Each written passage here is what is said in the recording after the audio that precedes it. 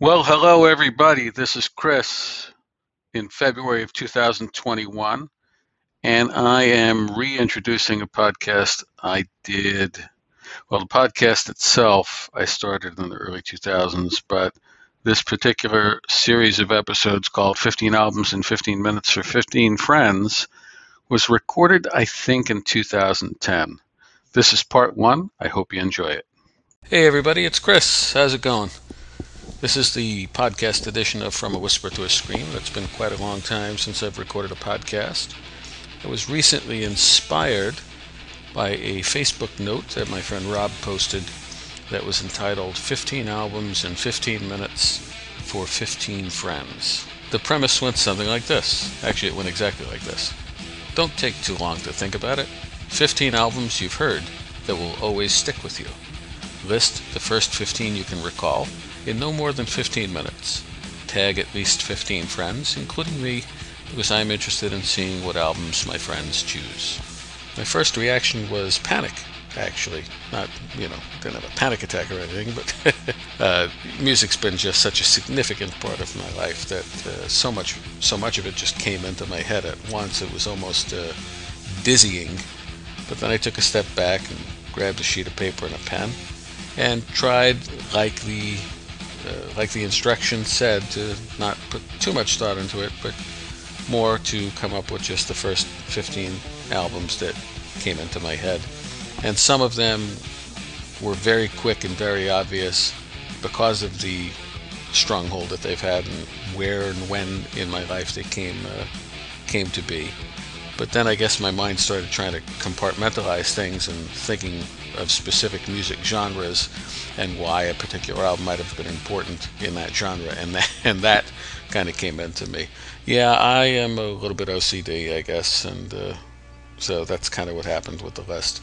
So over this series of 3 podcasts that I'm going to put together, and this one being the first one, I will cover all 15 albums, 5 at a time. I'll play a little music from each of them and talk a little bit more in depth about each of them, and hopefully you will enjoy it, and so will I. So here goes. The first album that came into my head as I was creating this list came to my head almost instantly because it was the first album I had ever owned, the Steve Miller Band's Book of Dreams. I remember it like it was yesterday. I can feel the album in my hand. I remember the smell. For those of you that remember buying vinyl records, when they were brand new and you took off that plastic wrapping, they had kind of a smell to it. The cardboard, it was just, I don't know, it's almost similar to the experience of opening up a pack of baseball cards, for those of you that have done that. That smell you get, which is in baseball cards, is kind of a combination of the freshly cut cardboard and that stick of what they referred to as gum. I'm not sure what it really was. But there was that cardboard smell of a brand new album, and then pulling out the vinyl. And always for me, the fun of opening up a vinyl record was to see if it was going to be the kind that opened up or if it was just a single fold album, and then pulling out the sleeve that held the vinyl record to see if the words were going to be printed on it, if there were graphics, and you read as much as you can. It was a pretty exciting time. I was really into it. The idea of owning albums was important to me. I've been very influenced by my good friend Danny O'Connor. He was a big album guy, and so much of my musical influences and my collecting of music, my desire to collect and own music, was directly because of him, was just from hanging out with him. He was a big influence on that part of my life, and I'm grateful. And I'm very grateful that I've gotten a chance to reconnect with him thanks to Facebook of late. Danny out there listening? Another weird thing, music is one of those things that when you listen to a piece of music or you think back about music, it not only brings back memories of the music itself and things about it, but where you were at that place and time. And an odd memory I have of this record was having a discussion about it amongst the group of friends that we were in, and hearing Kathleen White say the words Electrolux Imbroglio, which happens to be one of the tracks on the record. It's a short, less than 1 minute instrumental track, but I just kind of remembered the way she said it, the sound of her voice saying it. It's funny looking back after all these years. We're talking about well over 30 years, and I remember it like it was yesterday. It was pretty neat. So what I've done is I picked a song off the record that I'm going to play for you. It's one that you all know and that you all love, and it's called Jungle Love, and it goes a little something like this.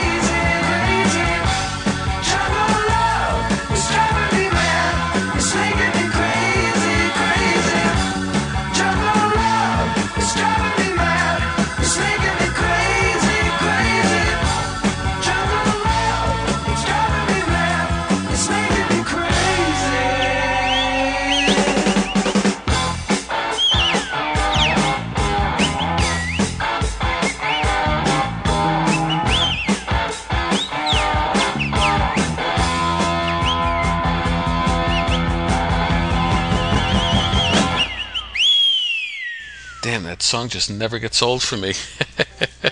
I love it. I do have a little factoid about that record. Did a little bit of searching up, and I remember hearing this at some time before, but evidently the Steve Miller Band didn't go into the studio to record this record. Rather, that when he went in to record Fly Like an Eagle the year before, well, it came out a year before, so whatever they went in to record the Fly Like an Eagle album, they actually had recorded 20 some odd tracks, and initially the idea was maybe to put out a double record, and Steve Miller decided that he just wanted to break it up, and he picked the particular songs to be released on the Fly Like an Eagle record, canned the rest, and a year later released Fly Like an Eagle. Excuse me. A year later decided to release Book of Dreams. And I guess the formula worked. It was pretty successful. I think the other thing too is this was a situation where you had, this record came out in 77, in 76 you had Fly Like an Eagle. A few years before that in 73 you had The Joker. And with The Joker, early in the 70s, in 73, Steve Miller Band took on a new level of fans that looked at him as more of a mainstream rock artist, and thought that was pretty much the beginning of the Steve Miller Band. But Book of Dreams actually was his 10th record, so he had been pretty relevant many years before. It was just the style of music he was playing was a little bit different. So anyway, let's move on to number 2. The second record on my list was Kill 'Em All by Metallica. You compare the two you compare the Metallica record to the Steve Miller Band record, it's like, whoa.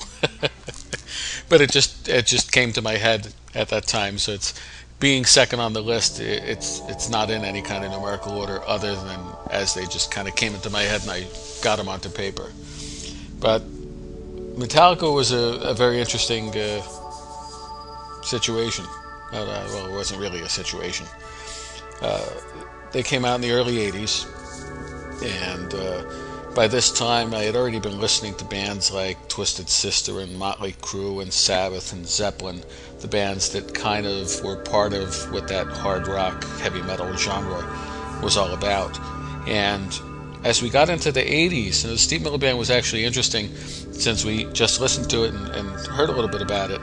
In the 70s, if you were to look at kind of the dichotomy of the music scene, the best way to categorize it or break it up would be probably AM radio versus FM radio, the type of music that you would hear. FM was more about the what we refer to mostly now as classic rock, and the rock and roll and the harder stuff, and AM was more about the pop type music and the bubblegum type music and that type of stuff. And then, of course, let's not forget the disco era that happened in the 70s, although some of us want to and have tried to. It was a significant portion of the 70s, but it kind of had its own wavelength in there.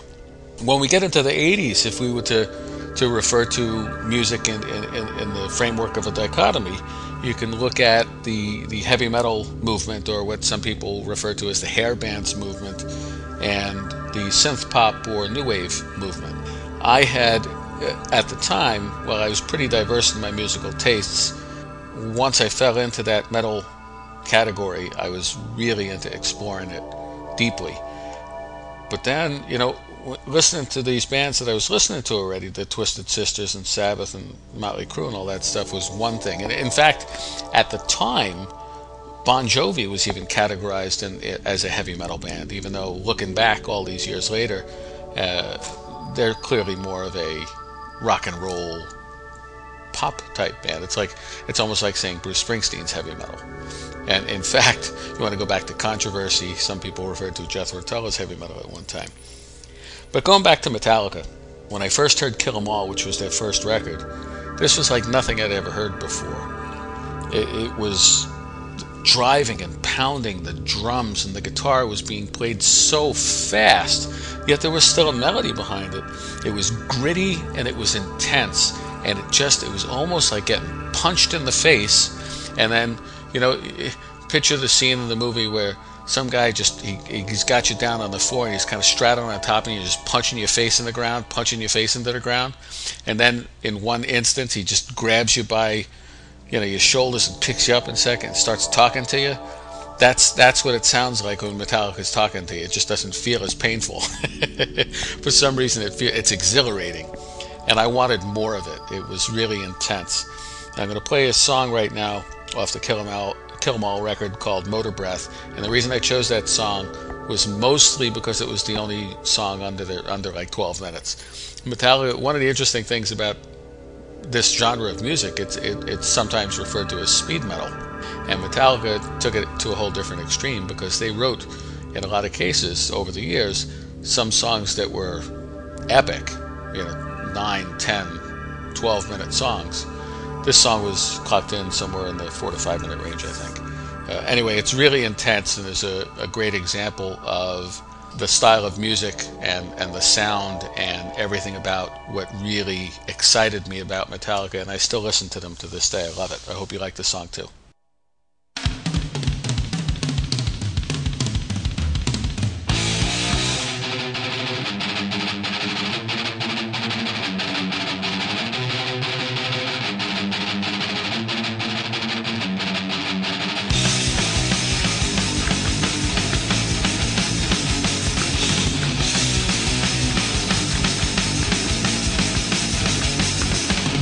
Living and dying, laughing and crying. Once you have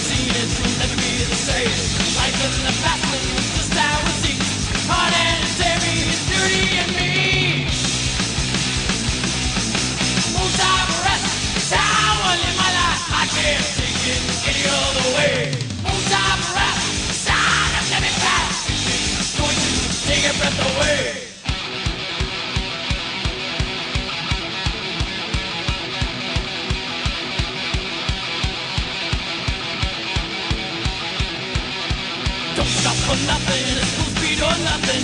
I'm taking down your whatever's in my way. Getting your pieces, shooting the line, sending the shivers up and down my spine. Moons of rest, showering in my life. I can't take it any other way. Moons of rest, sign of living fast. It's going to take your breath away.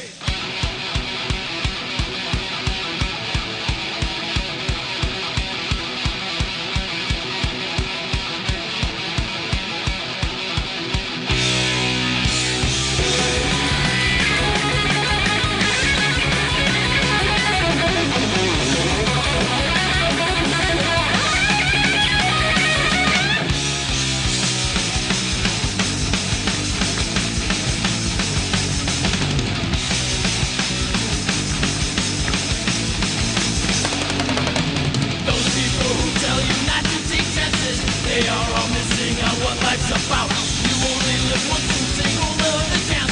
You'll end up like others, sing song and dance. Moons of rest, someone in my life. I can't take it any other way. Moons of rest, shine and living fast. It's going to take your breath away.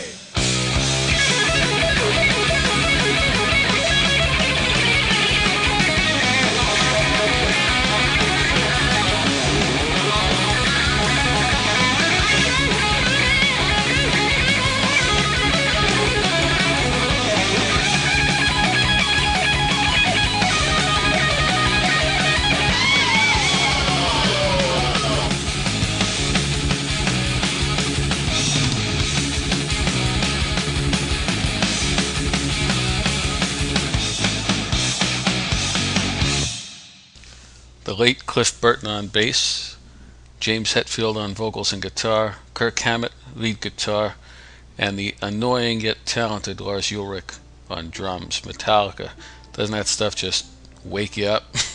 makes your blood start circulating.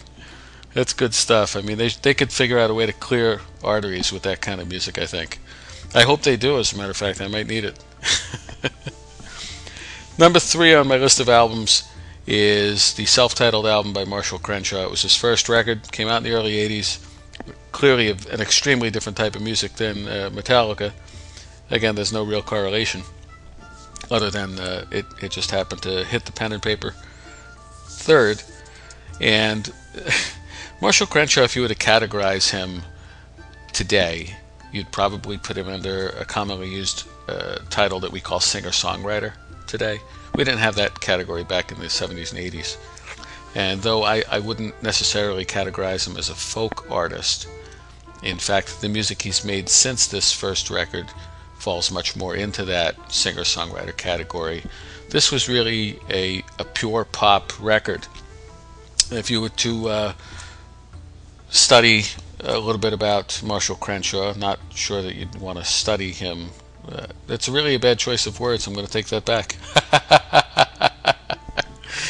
Having listened to Marshall Crenshaw in interviews and read interviews, because I have been interested in his music, I know that he was heavily influenced by Buddy Holly and by the Beatles. In fact, if you dig back, you'll find out that he actually played John Lennon in a local production of Beatlemania at one time.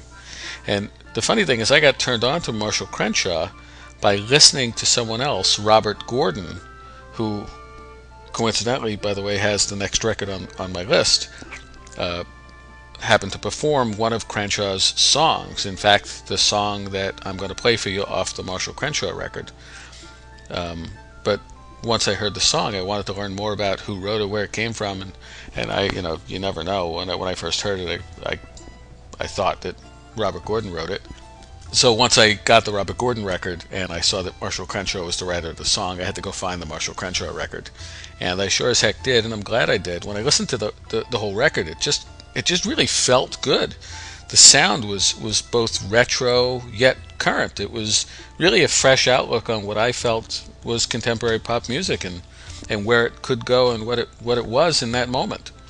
And the flavor of that record was just instantly classic for me. And I don't, looking back, I don't think I've ever let an entire year go by without listening to that record from start to finish. And that doesn't sound like a great accomplishment, but over the years, back in the vinyl days, I had as many as 4,000 vinyl records, and I now have somewhere in the neighborhood of 2,500 CDs.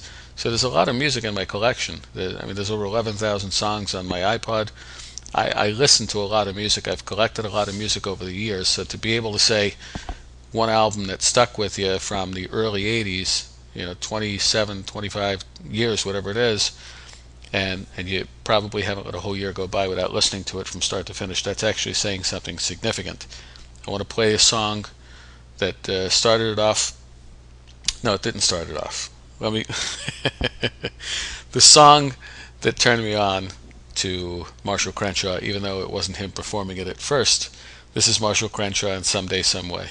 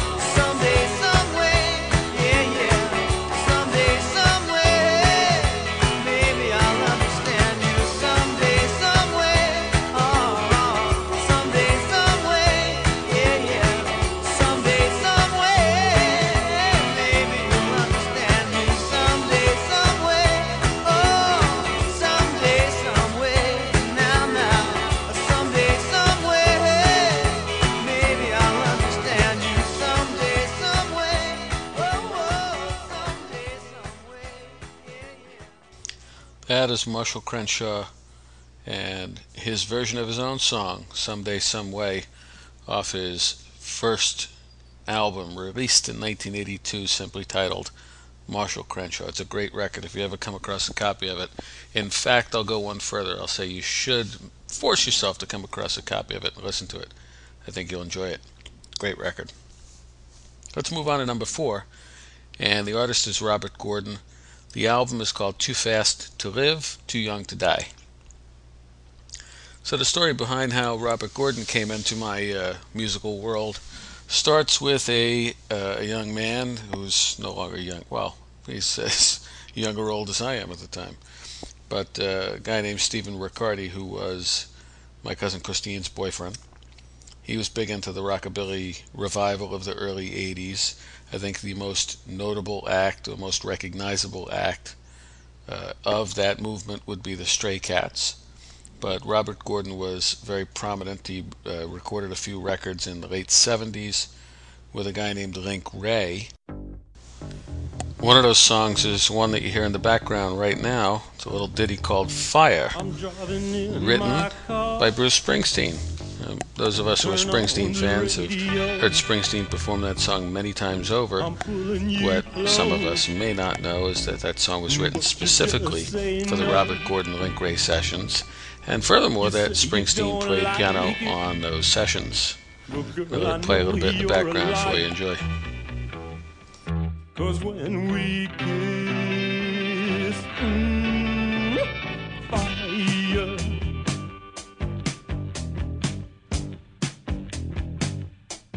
Well, late at night, I chase you home. I say I wanna stay. You say you wanna be alone. You say you don't need me, but you can't hide your desire. 'Cause when we kiss, fire.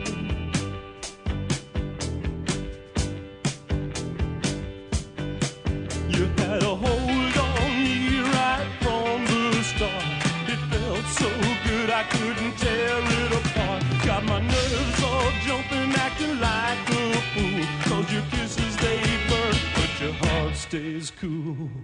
Romeo and Juliet, Samson and Delilah. Baby, you can bear the love they didn't deny. Well, now your words say split, but your words they lie. 'Cause when we kiss, fire.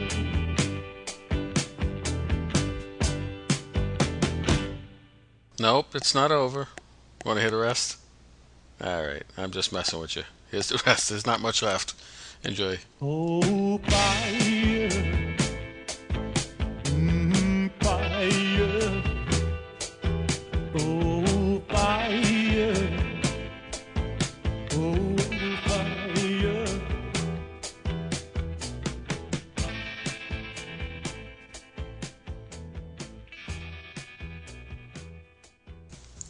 I hadn't planned on playing that track for you, but I got kind of caught up. I'm going to play the first track off the Too Fast to Live, Too Young to Die record. This one's called Red Hot, and I think it best exemplifies the style of rockabilly music, especially how it kind of morphed into what it sounded like during the 80s revival, while maintaining the integrity of the original form of rockabilly that was popular in the 50s. But moreover, than it also exemplifies the style of Robert Gordon and his interpretation of the rockabilly style. So this is called Red Hot. Enjoy. My gal is red hot, your gal ain't doodly squat, yeah. My gal is red hot, your gal ain't doodly squat. Well, she ain't got money, but man, she's really got a lot. Well, I got a gal, 6'4", sleep in the kitchen with her feet out the door. But my gal is red hot, your gal ain't doodly squat, yeah. My gal is red hot, your gal ain't doodly squat. Well, she ain't got money, but man, she's really got a lot. Oh, go cat.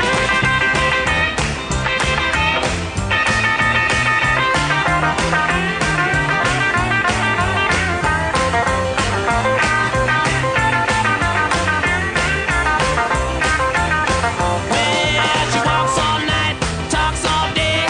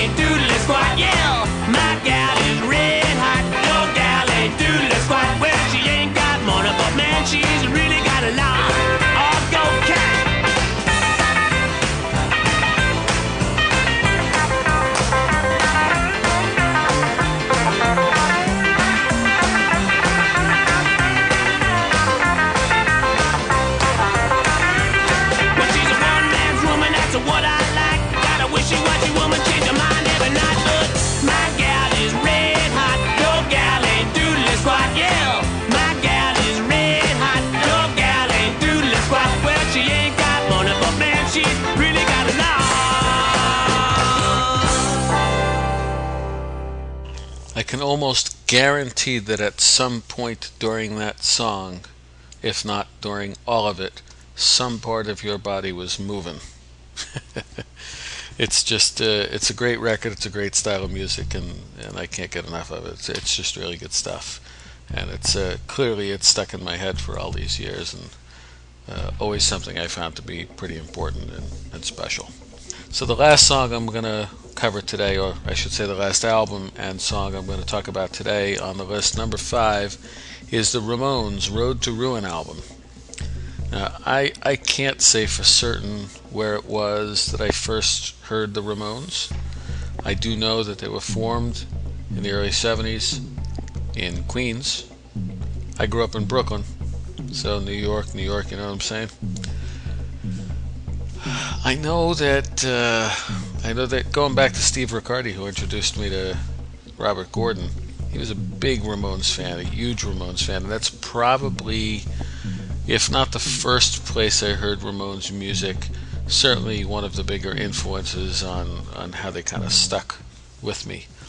The Ramones were pretty influential in the punk rock movement in this country for sure.